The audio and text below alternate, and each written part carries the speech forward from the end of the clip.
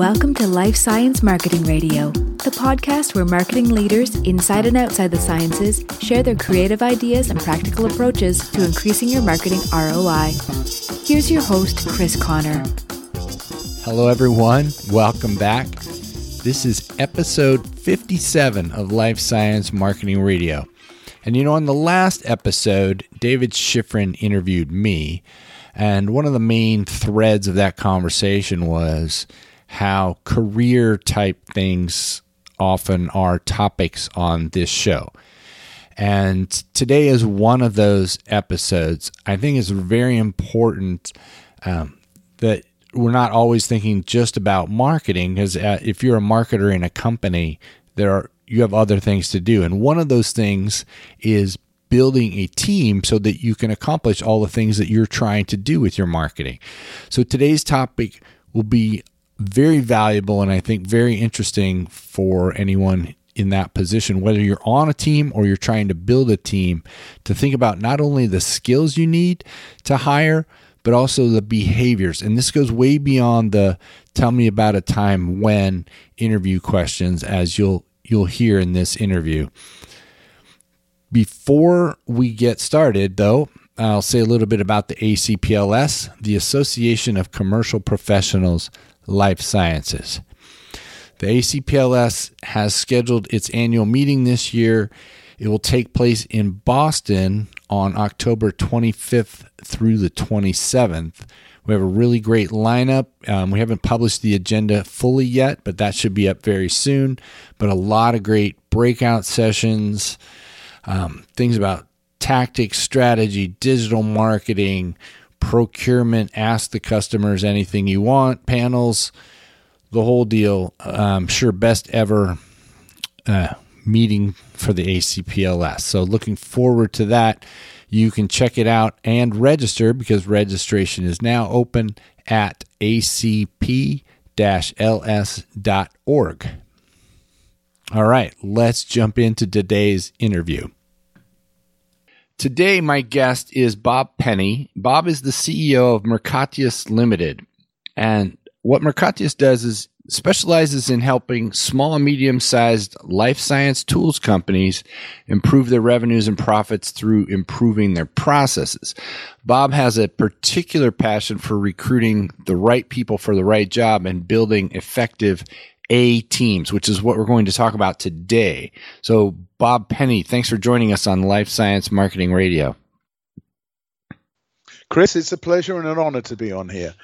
Thanks ever so much, and thanks for the great summary. My pleasure. So we were introduced by Harrison Wright, who's been on this podcast. He helps out the ACPLS with a webinar series and been a big supporter of the show. And he suggested that you would have some valuable insights for my audience. So I mentioned we're going to talk about building A teams, which I think a lot of marketers will be interested in.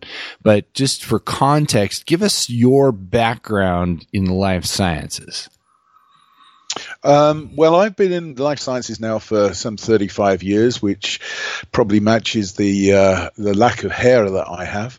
But I've focused mainly on the past 20 years on building companies. So I've started the subsidiaries for both Ambien in Europe and also Acuri cytometers, and I've run a Finnish company called Biosilta.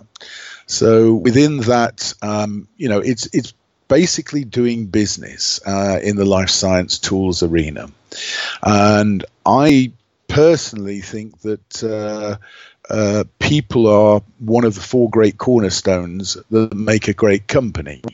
The other three being products, processes, and philosophies or values. And I've always tried to build a team that really gels together, hiring the right people for the right job and the right team. So it's a passion of mine. I love growing people and lifting lids off them. Nice. I like how you phrased that. So obviously you have a way of going about this, and it must come from some belief that there's a better way to do things. So what would you describe as the problem for how we might typically go about hiring new talent for our teams? Well, it's interesting. I think it was Steve Jobs said that recruiting was one of the most important skills that a manager can possess. He believed in hiring A-team players to get A-team results. And personally, he hired, I don't know whether this is a common fact, but he hired over 5,000 people. You look at that and then ask yourself the question, which manager has ever had coaching in recruitment, and how often do they get to practice it? Because generally speaking, you're looking to recruit somebody for filling a hole that's in your organization, or alternatively a new position that's coming up. But it's not something that you do day in, day out. So that's one of the problems I've encountered is basically people don't know what they are supposed to do, and they look to their HR department, which they can help, that's for sure. But when you're a small company, you won't have an HR department. Right. So I guess that really there are 5 key issues that I personally encountered in hiring, and tried to really develop my own process, or a better process for me and my teams, to recruit the right people for the right job and the right team. And the first thing I realized actually was that the job descriptions that I'd been given for instance, technical specialist or salespeople or Marcom's person, that I was given from, for instance, in Ambien from head office, they were job descriptions for people over there in that organization, not in my organization. And I found that they actually weren't clear I wasn't clear as to what they were actually conveying in terms of the person's key duties and their responsibilities. So I would say that one of the key things I've encountered is that poor job descriptions are common, and they usually arise when the immediate manager doesn't actually think carefully enough about what they want the job to do. And that's actually quite critical, because without the manager and the candidates having a clear and common idea of what a successful person needs to do in the job, then there is a great risk that the whole process falls over from the start. And I've seen that in previous companies. Yeah, I'll just jump in here. I mean, I think, first of all, you're right. You never get any coaching in how to hire someone. And then as I look across job descriptions, that's another thing that maybe there's not a formula for. Harrison did a nice job on the podcast of describing a different way to write up a job description. But the vast majority, as you say, are horrible, and because you get no training and it requires a lot of thought about what you really want, and they're just written poorly, and so it's kind of a crapshoot who's going to apply, and it's a crapshoot if you're an applicant about what you're going to get if you're hired. Well, absolutely, and it sort of runs a high risk of unhappy people and a mismatch of expectations, and that with comments like the isn't what I expected to be, or the manager turning around and saying they're not doing the job I expected them to do, and they're not really doing it very well. So, if you don't get a job description right, and by right I mean that virtually anybody should be able to understand what the objective of the job is and what the key duties are and the responsibilities, and also ensure that the authorities match the responsibilities, because I've been in that situation before where you've got all the responsibility and none of the authority.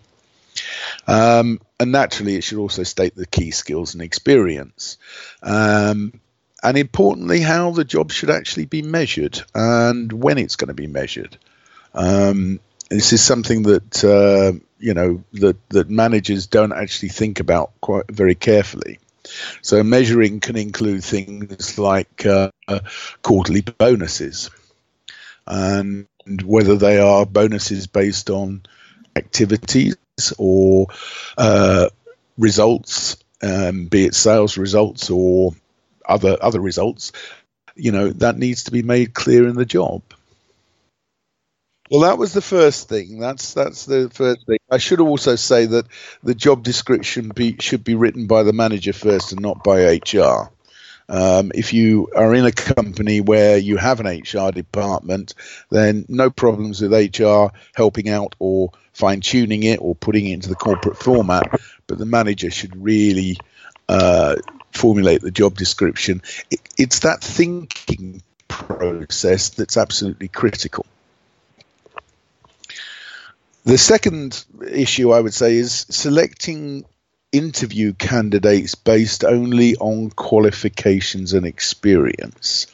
And by that, I mean, you see a resume, you look at the qualifications, you look at what's written there, you make several assumptions. My experience has been that this results in actually interviewing many more candidates than you need to, and many of whom end up or turn up to be unsuitable. So it's a bit of I would say it wastes a lot of management time.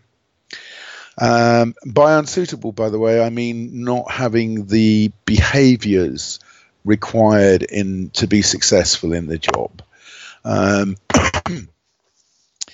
And the next thing is obviously hiring the people based on the same basis, just qualifications, experience, and what you see in the interview. I've quite often seen people being appointed on this basis and turning out to be unsuitable for the job, not performing well, and not fitting in with the existing team or getting on with the manager.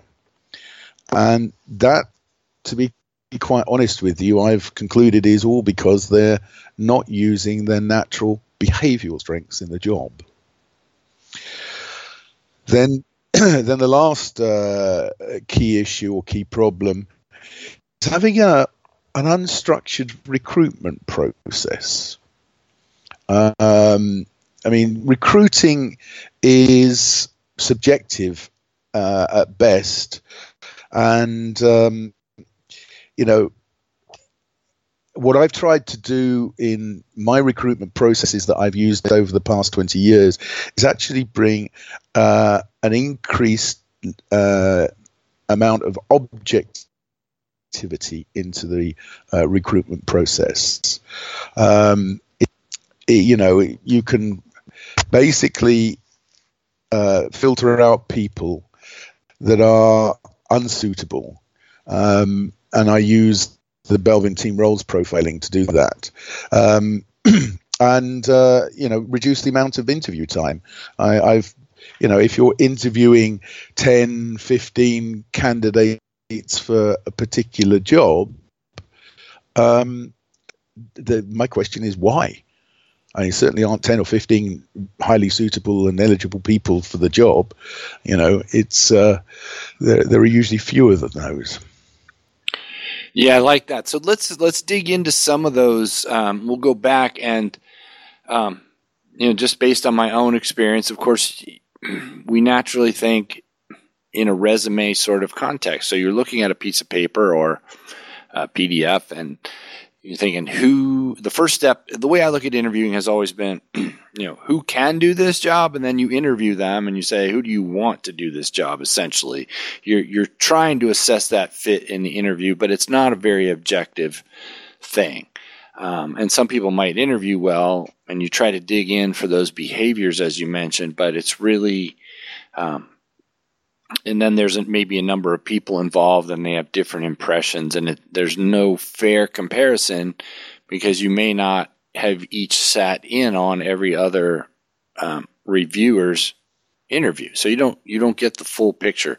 So what's the problem with just saying we're going to hire the most qualified person for the job, whatever that means? It's interesting because usually qualified refers generally to somebody that's hired for his qualifications, experience, obviously who interviews well. But most interviews are focused on people's competencies, which is interesting and not unusual, I have to say. After let's take somebody that was hired based on that.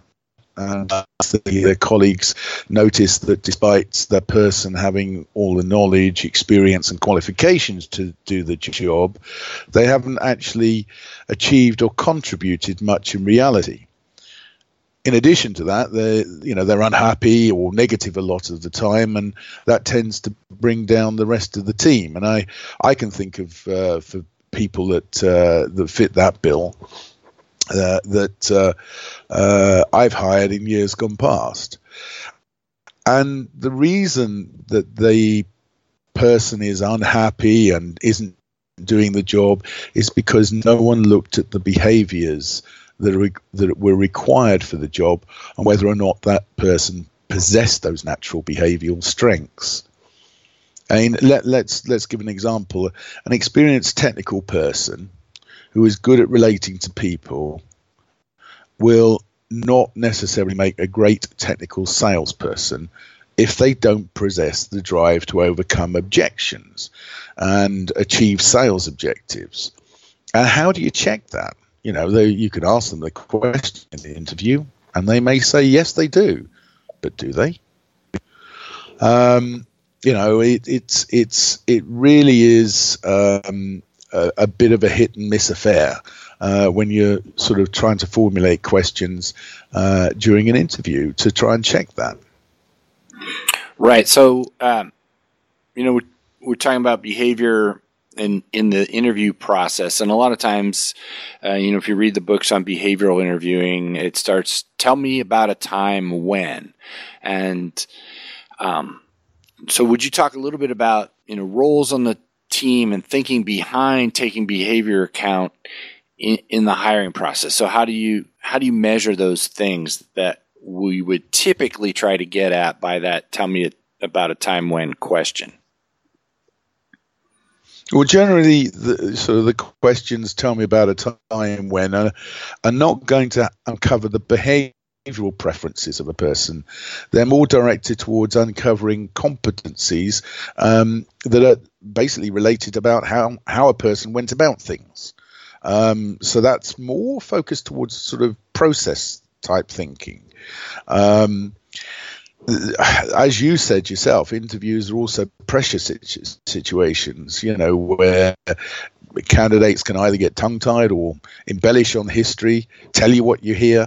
And it's a natural thing that if you like the look of the candidates, you may hear what you want to hear, if you know what I mean. Yeah.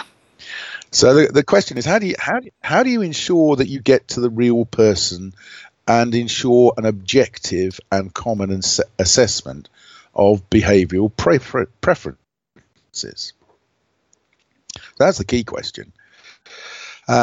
Personally, for the last sort of 20 years, I've been doing Belbin team role profiling to judge the suitability of a candidate for a job in a team.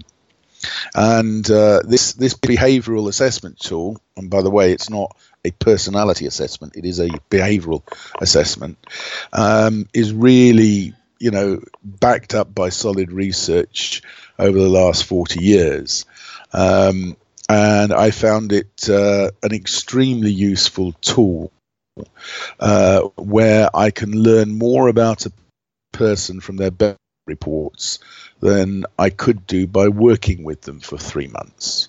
So it's very, very revealing.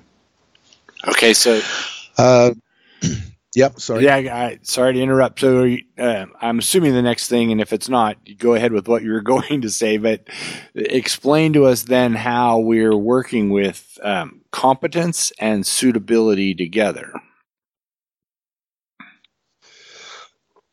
Okay, so if I can just clarify that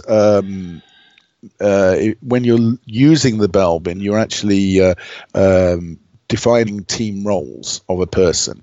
And Belbin has defined a team role as a tendency to behave, contribute, and interrelate with others in a particular way. Now, there are 9 team roles in total. Each of them has their own behavioral contribution and also allowable weaknesses. And the key word there is allowable. It's rather like getting a coin. You know, you've got 2 sides to a coin. You know, which side is facing up? Are you seeing the contributions or are you seeing the allowable weaknesses? So let's just take an example. A person who is high in one team role called completer finisher is detailed, painstaking, conscientious, and anxious. They search out errors, they polish and perfect, basically. Their main allowable weaknesses are that they are inclined to worry unduly. And as a result of wanting to do their work at high standards or too high standards, they can be reluctant to delegate work. So if you are high in completer finisher, they'd be, people with that would be good in roles where accuracy, attention to detail is paramount. Proofreading, for instance, in the Marcoms area, they don't look to them if they for ideas. They're more used to actually implementing to high standards. One of the things that's interesting to note with completer finishers is that because they believe that nobody can do the work to the standard that they can, when they do make a mistake, then there is nobody that whips themselves harder than a completer finisher. So as a manager, you're best off giving praise, telling them not to worry, soothing them, etc. If you go in there, all guns blazing, oh, you missed this, then you will completely wipe them out. So, knowing people's preferred team roles will help you manage people better and get more out of them. Go ahead. Shoot with a question, because I feel as I'm doing all the talking here. Well, that's how it's supposed to be. So that's good. So just to clarify, you said 9 team roles. So I think people can imagine maybe what some of those are, and you've given a nice example of one of those. Certainly many Marcom teams would like to have one of those people on their team, but they don't want 6 of them on their team, right? And so I think you get a sense of the whole hiring for behavior. So I guess the sort of question I want to ask is, now you've got different needs on your team for different competencies, and in many cases, the suitability factors that you're looking for will be somewhat defined by the competency. So, for example, you said you need a proofreader on a Marcom team. So whoever's going to get that job needs to be a completer finisher. It's also possible that that isn't their primary job. They do something else, but anything that needs proofread, everybody on the team knows to say, give it to that person.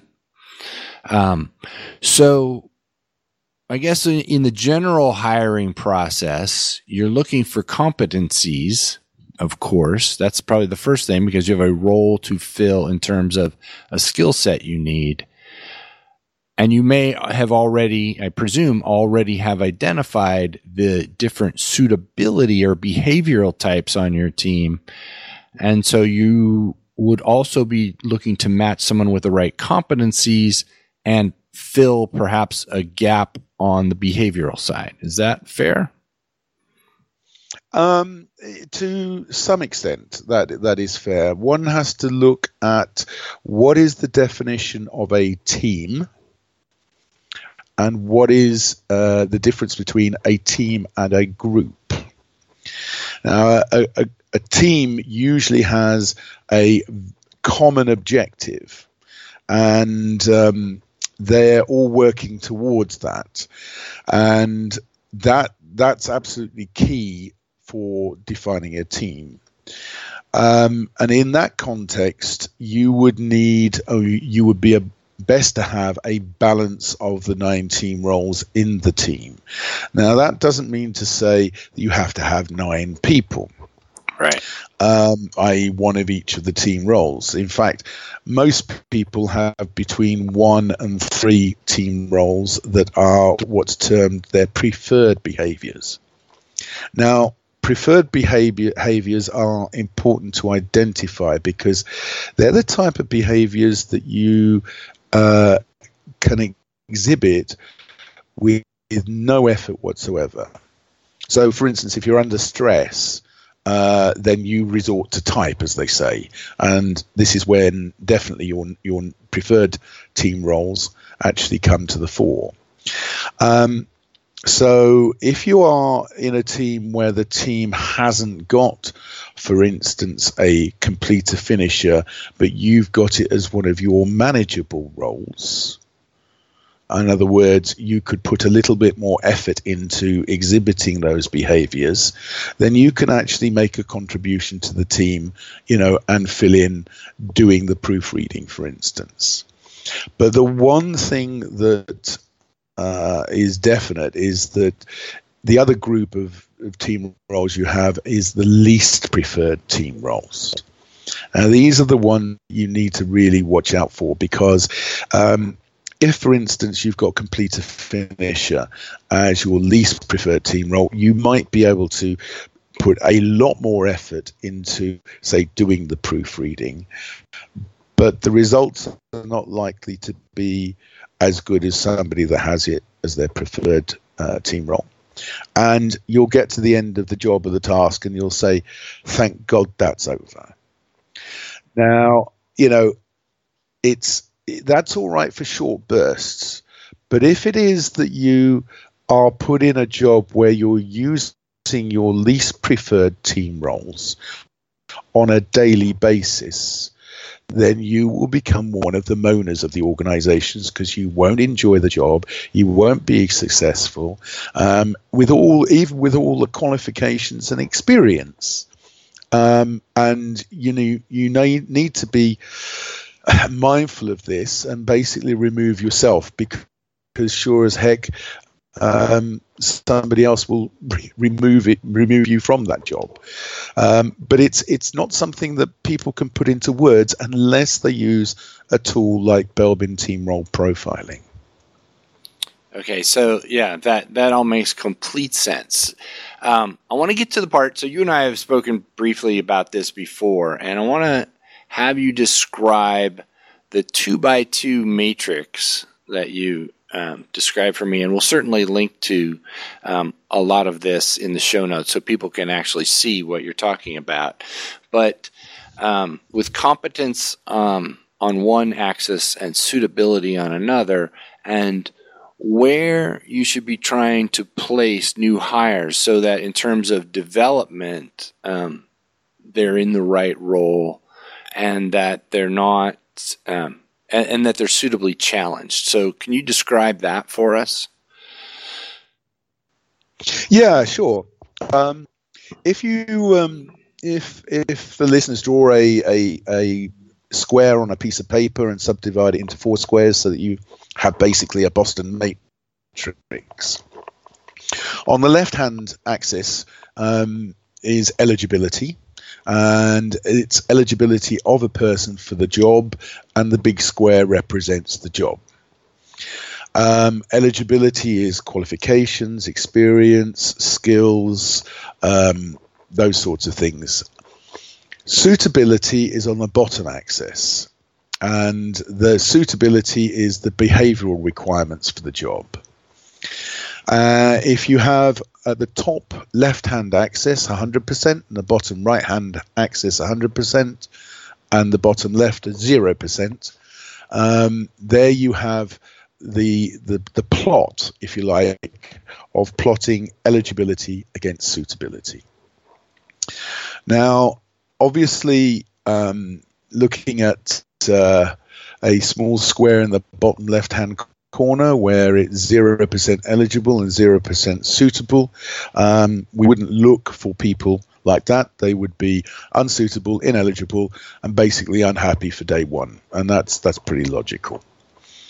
On the other hand, if you look at the top left where the person is 100% eligible, has all the experience and the qualifications and the skill set, etc., but it has 0% suitable, these basically will end up being the moaners of an organization. They'll be unhappy.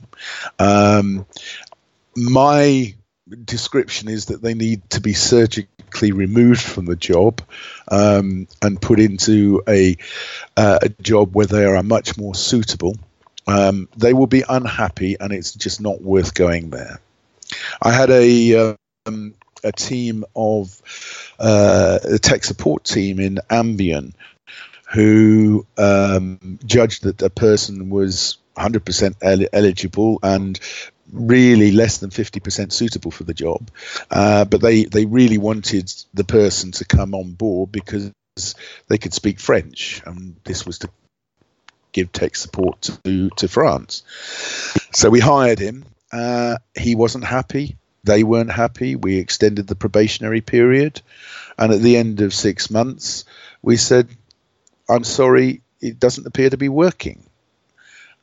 His response was, "Thank you. I'm glad you come to that conclusion." But we wasted 6 months plus another 3 months in trying to hire another person. So really, you really must guard against hiring just based on eligibility. Somebody who is at the bottom right, i.e. they're 100% suitable and 0% eligible, this person will have all the can-do factor, but none of the skills or qualifications or experience to be able to contribute instantly. However, they make really good apprenticeships, and if anyone's organization is big enough to carry them, while they're getting trained and such like, then they really make good hires. But it needs to be a conscious decision that you're going to hire that person. Now, the trap is that when you look at the top right of that square of the Boston matrix, where somebody is 100% eligible and 100% suitable, the logic is that they would be the absolute right person for the job. They'd be the best hire. Well, unfortunately, because that person could do the job standing on their heads, there would be no challenge for them. And they'd get bored and leave within 6 to 12 months. Having a challenge and therefore a space to grow in experience is absolutely critical for somebody to enjoy their job, feel as though they're achieving something, and seeing how they're developing and notice how they're developing. And the bottom line is that people like challenges. And if you've got no challenge there, what's the purpose? It's almost like the meaning of life. Exactly. So the question is, where do I look for, the right person to fit the job? And I basically look for people who are greater than 50% eligible, but greater than 75% suitable. And the basis of this is that somebody with a high level of suitability, in other words, can-do factor and enjoyment, can really overcome a lot of obstacles and still get things done whilst enjoying their work. It also leaves them growth room on the eligibility scale to learn new competencies, experience, and skills. Hence, they feel as though they're growing, they're developing, they're achieving things, which in turn is rewarding and fun. And I think the word fun needs to be focused on. People need to have fun in their job. Oh, thank you for saying that. So, really, I mean, I think sorry, people. It sounds obvious, critical. Well, you would think people would recognize that, but they might be afraid to actually say that. But if anyone looked honestly at their own job, if it's not fun, you might be able to do it for a while, but not for long. And what I really like about what you've just described here is now here's a logical way to work fun into the equation, short of putting a ping pong table in the break room. You've redefined what makes a job fun in terms of challenging and suitability. So I think it's just a great way to look at it, where people can say we can get the right person who's going to love this job if we look in this part of the matrix. Absolutely.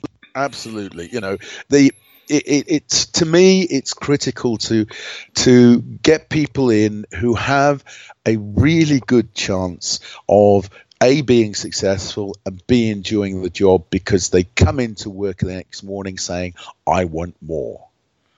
As opposed to those people who are unhappy in the job because the work they're doing is not suited to the behaviors. They come in, they wake up in the morning and think, oh my God, I've got to go to work.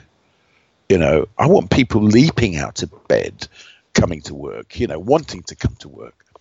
And it's a critical thing. And I think employers and managers need to really, really take that message on board. Yeah, it's just so easy to not think of it when you're under the pressure of filling a gap and you're looking, you think naturally, I want the person who is most qualified for this job. And because going back to what we said at the beginning, you never get trained in this aspect of hiring, or how to write a job description, how to look for exactly the right person, and what makes sense about what you should be evaluating, and how to make an objective measure of those behaviors in what is often a compressed process. I think yeah, exactly. The using this matrix is, it's helpful, it's guide, it puts everything in perspective. It's still a subjective judgment at the end. It's still your judgment. It's not a black and white tool. This is to help you formulate a decision. Okay, and certainly by using a combination, and it's a process, a combination of the Belbin and a competency screening checklist to judge eligibility, you could become much more objective and arrive at a far better judgment, utilizing something that's common across all candidates. Yeah, and I think everybody can appreciate that. I mean, honestly, I've been a bad fit for a job, and I've hired people who are a bad fit for a job, and I've been a great fit for other jobs and hired great people. So I think, if you've seen all of those, you can appreciate the value of having a tool like this. Yeah, it's a tool, it's a process. To me, because of my preferred team roles, it's got to be logical. So, it gives me something on which I can put my back up against it and make a rational decision. And as I mentioned earlier about the cornerstones of a great company and philosophies, I very much believe that one of those should be making the right decision for the right reason. Yeah. Well, Bob Penney, this has been a fascinating and really helpful interview. I think marketers or anyone listening who's thinking about hiring someone or worries in the long term about how to build a team. Because I think also the other challenge is some teams, you don't get this opportunity very often, and you think, it's one thing. But in the long run, somebody in that company should be thinking, bigger picture about how teams come together. So that's valuable. And I really just appreciate you taking the time to lay this out for us. So I'm going to put some links into the show notes. But where can people find out more about you or Mercatius and get in touch with you? I think the best thing to do is to look on LinkedIn under Bob Penney. My contact details are there. I don't have a website. And the reason I don't have a website is because I work on references only, and your listeners being referred to me by you and your program is fine by me. So my details are there, and just email me. I am happy to help people. And I should say one thing, Chris, that's actually quite important, that actually knowing your own team role profile will enable you to take charge of your career. Because if you know your preferred team roles, you can look for jobs that are going to obviously have the team roles that you have. So, for instance, a sales job, you know that a sales job requires self-starting, outgoing person, developing contacts, being objective focused, overcoming obstacles, etc. And they are basically associated with two team roles. One's called resource investigator and the other one's shaper. And if you've got those in your preferred roles, especially if they're your top roles, then you are likely to be good at the job and enjoy it. So you can, by knowing your preferred team roles, take charge of assessing the behaviors that are potentially going to be required in a job that you're going for, and you can ask the interviewers questions based around behaviors. Yeah. Thank you so much for bringing that up, because we have been talking about this whole thing in the context of hiring someone, but we haven't really touched on how do I take advantage of this for myself to make sure that I'm advancing the way I want to. So I really appreciate you bringing that up. And people don't need to come to me for doing their own bell bins. They can go to the bell bin website. It's available online. It's payable online, it's doable online, and you get an email of your bell bin profile. So it's actually really easy to do. I'm probably going to do that. I'm an assessment taker, an obsessive assessor.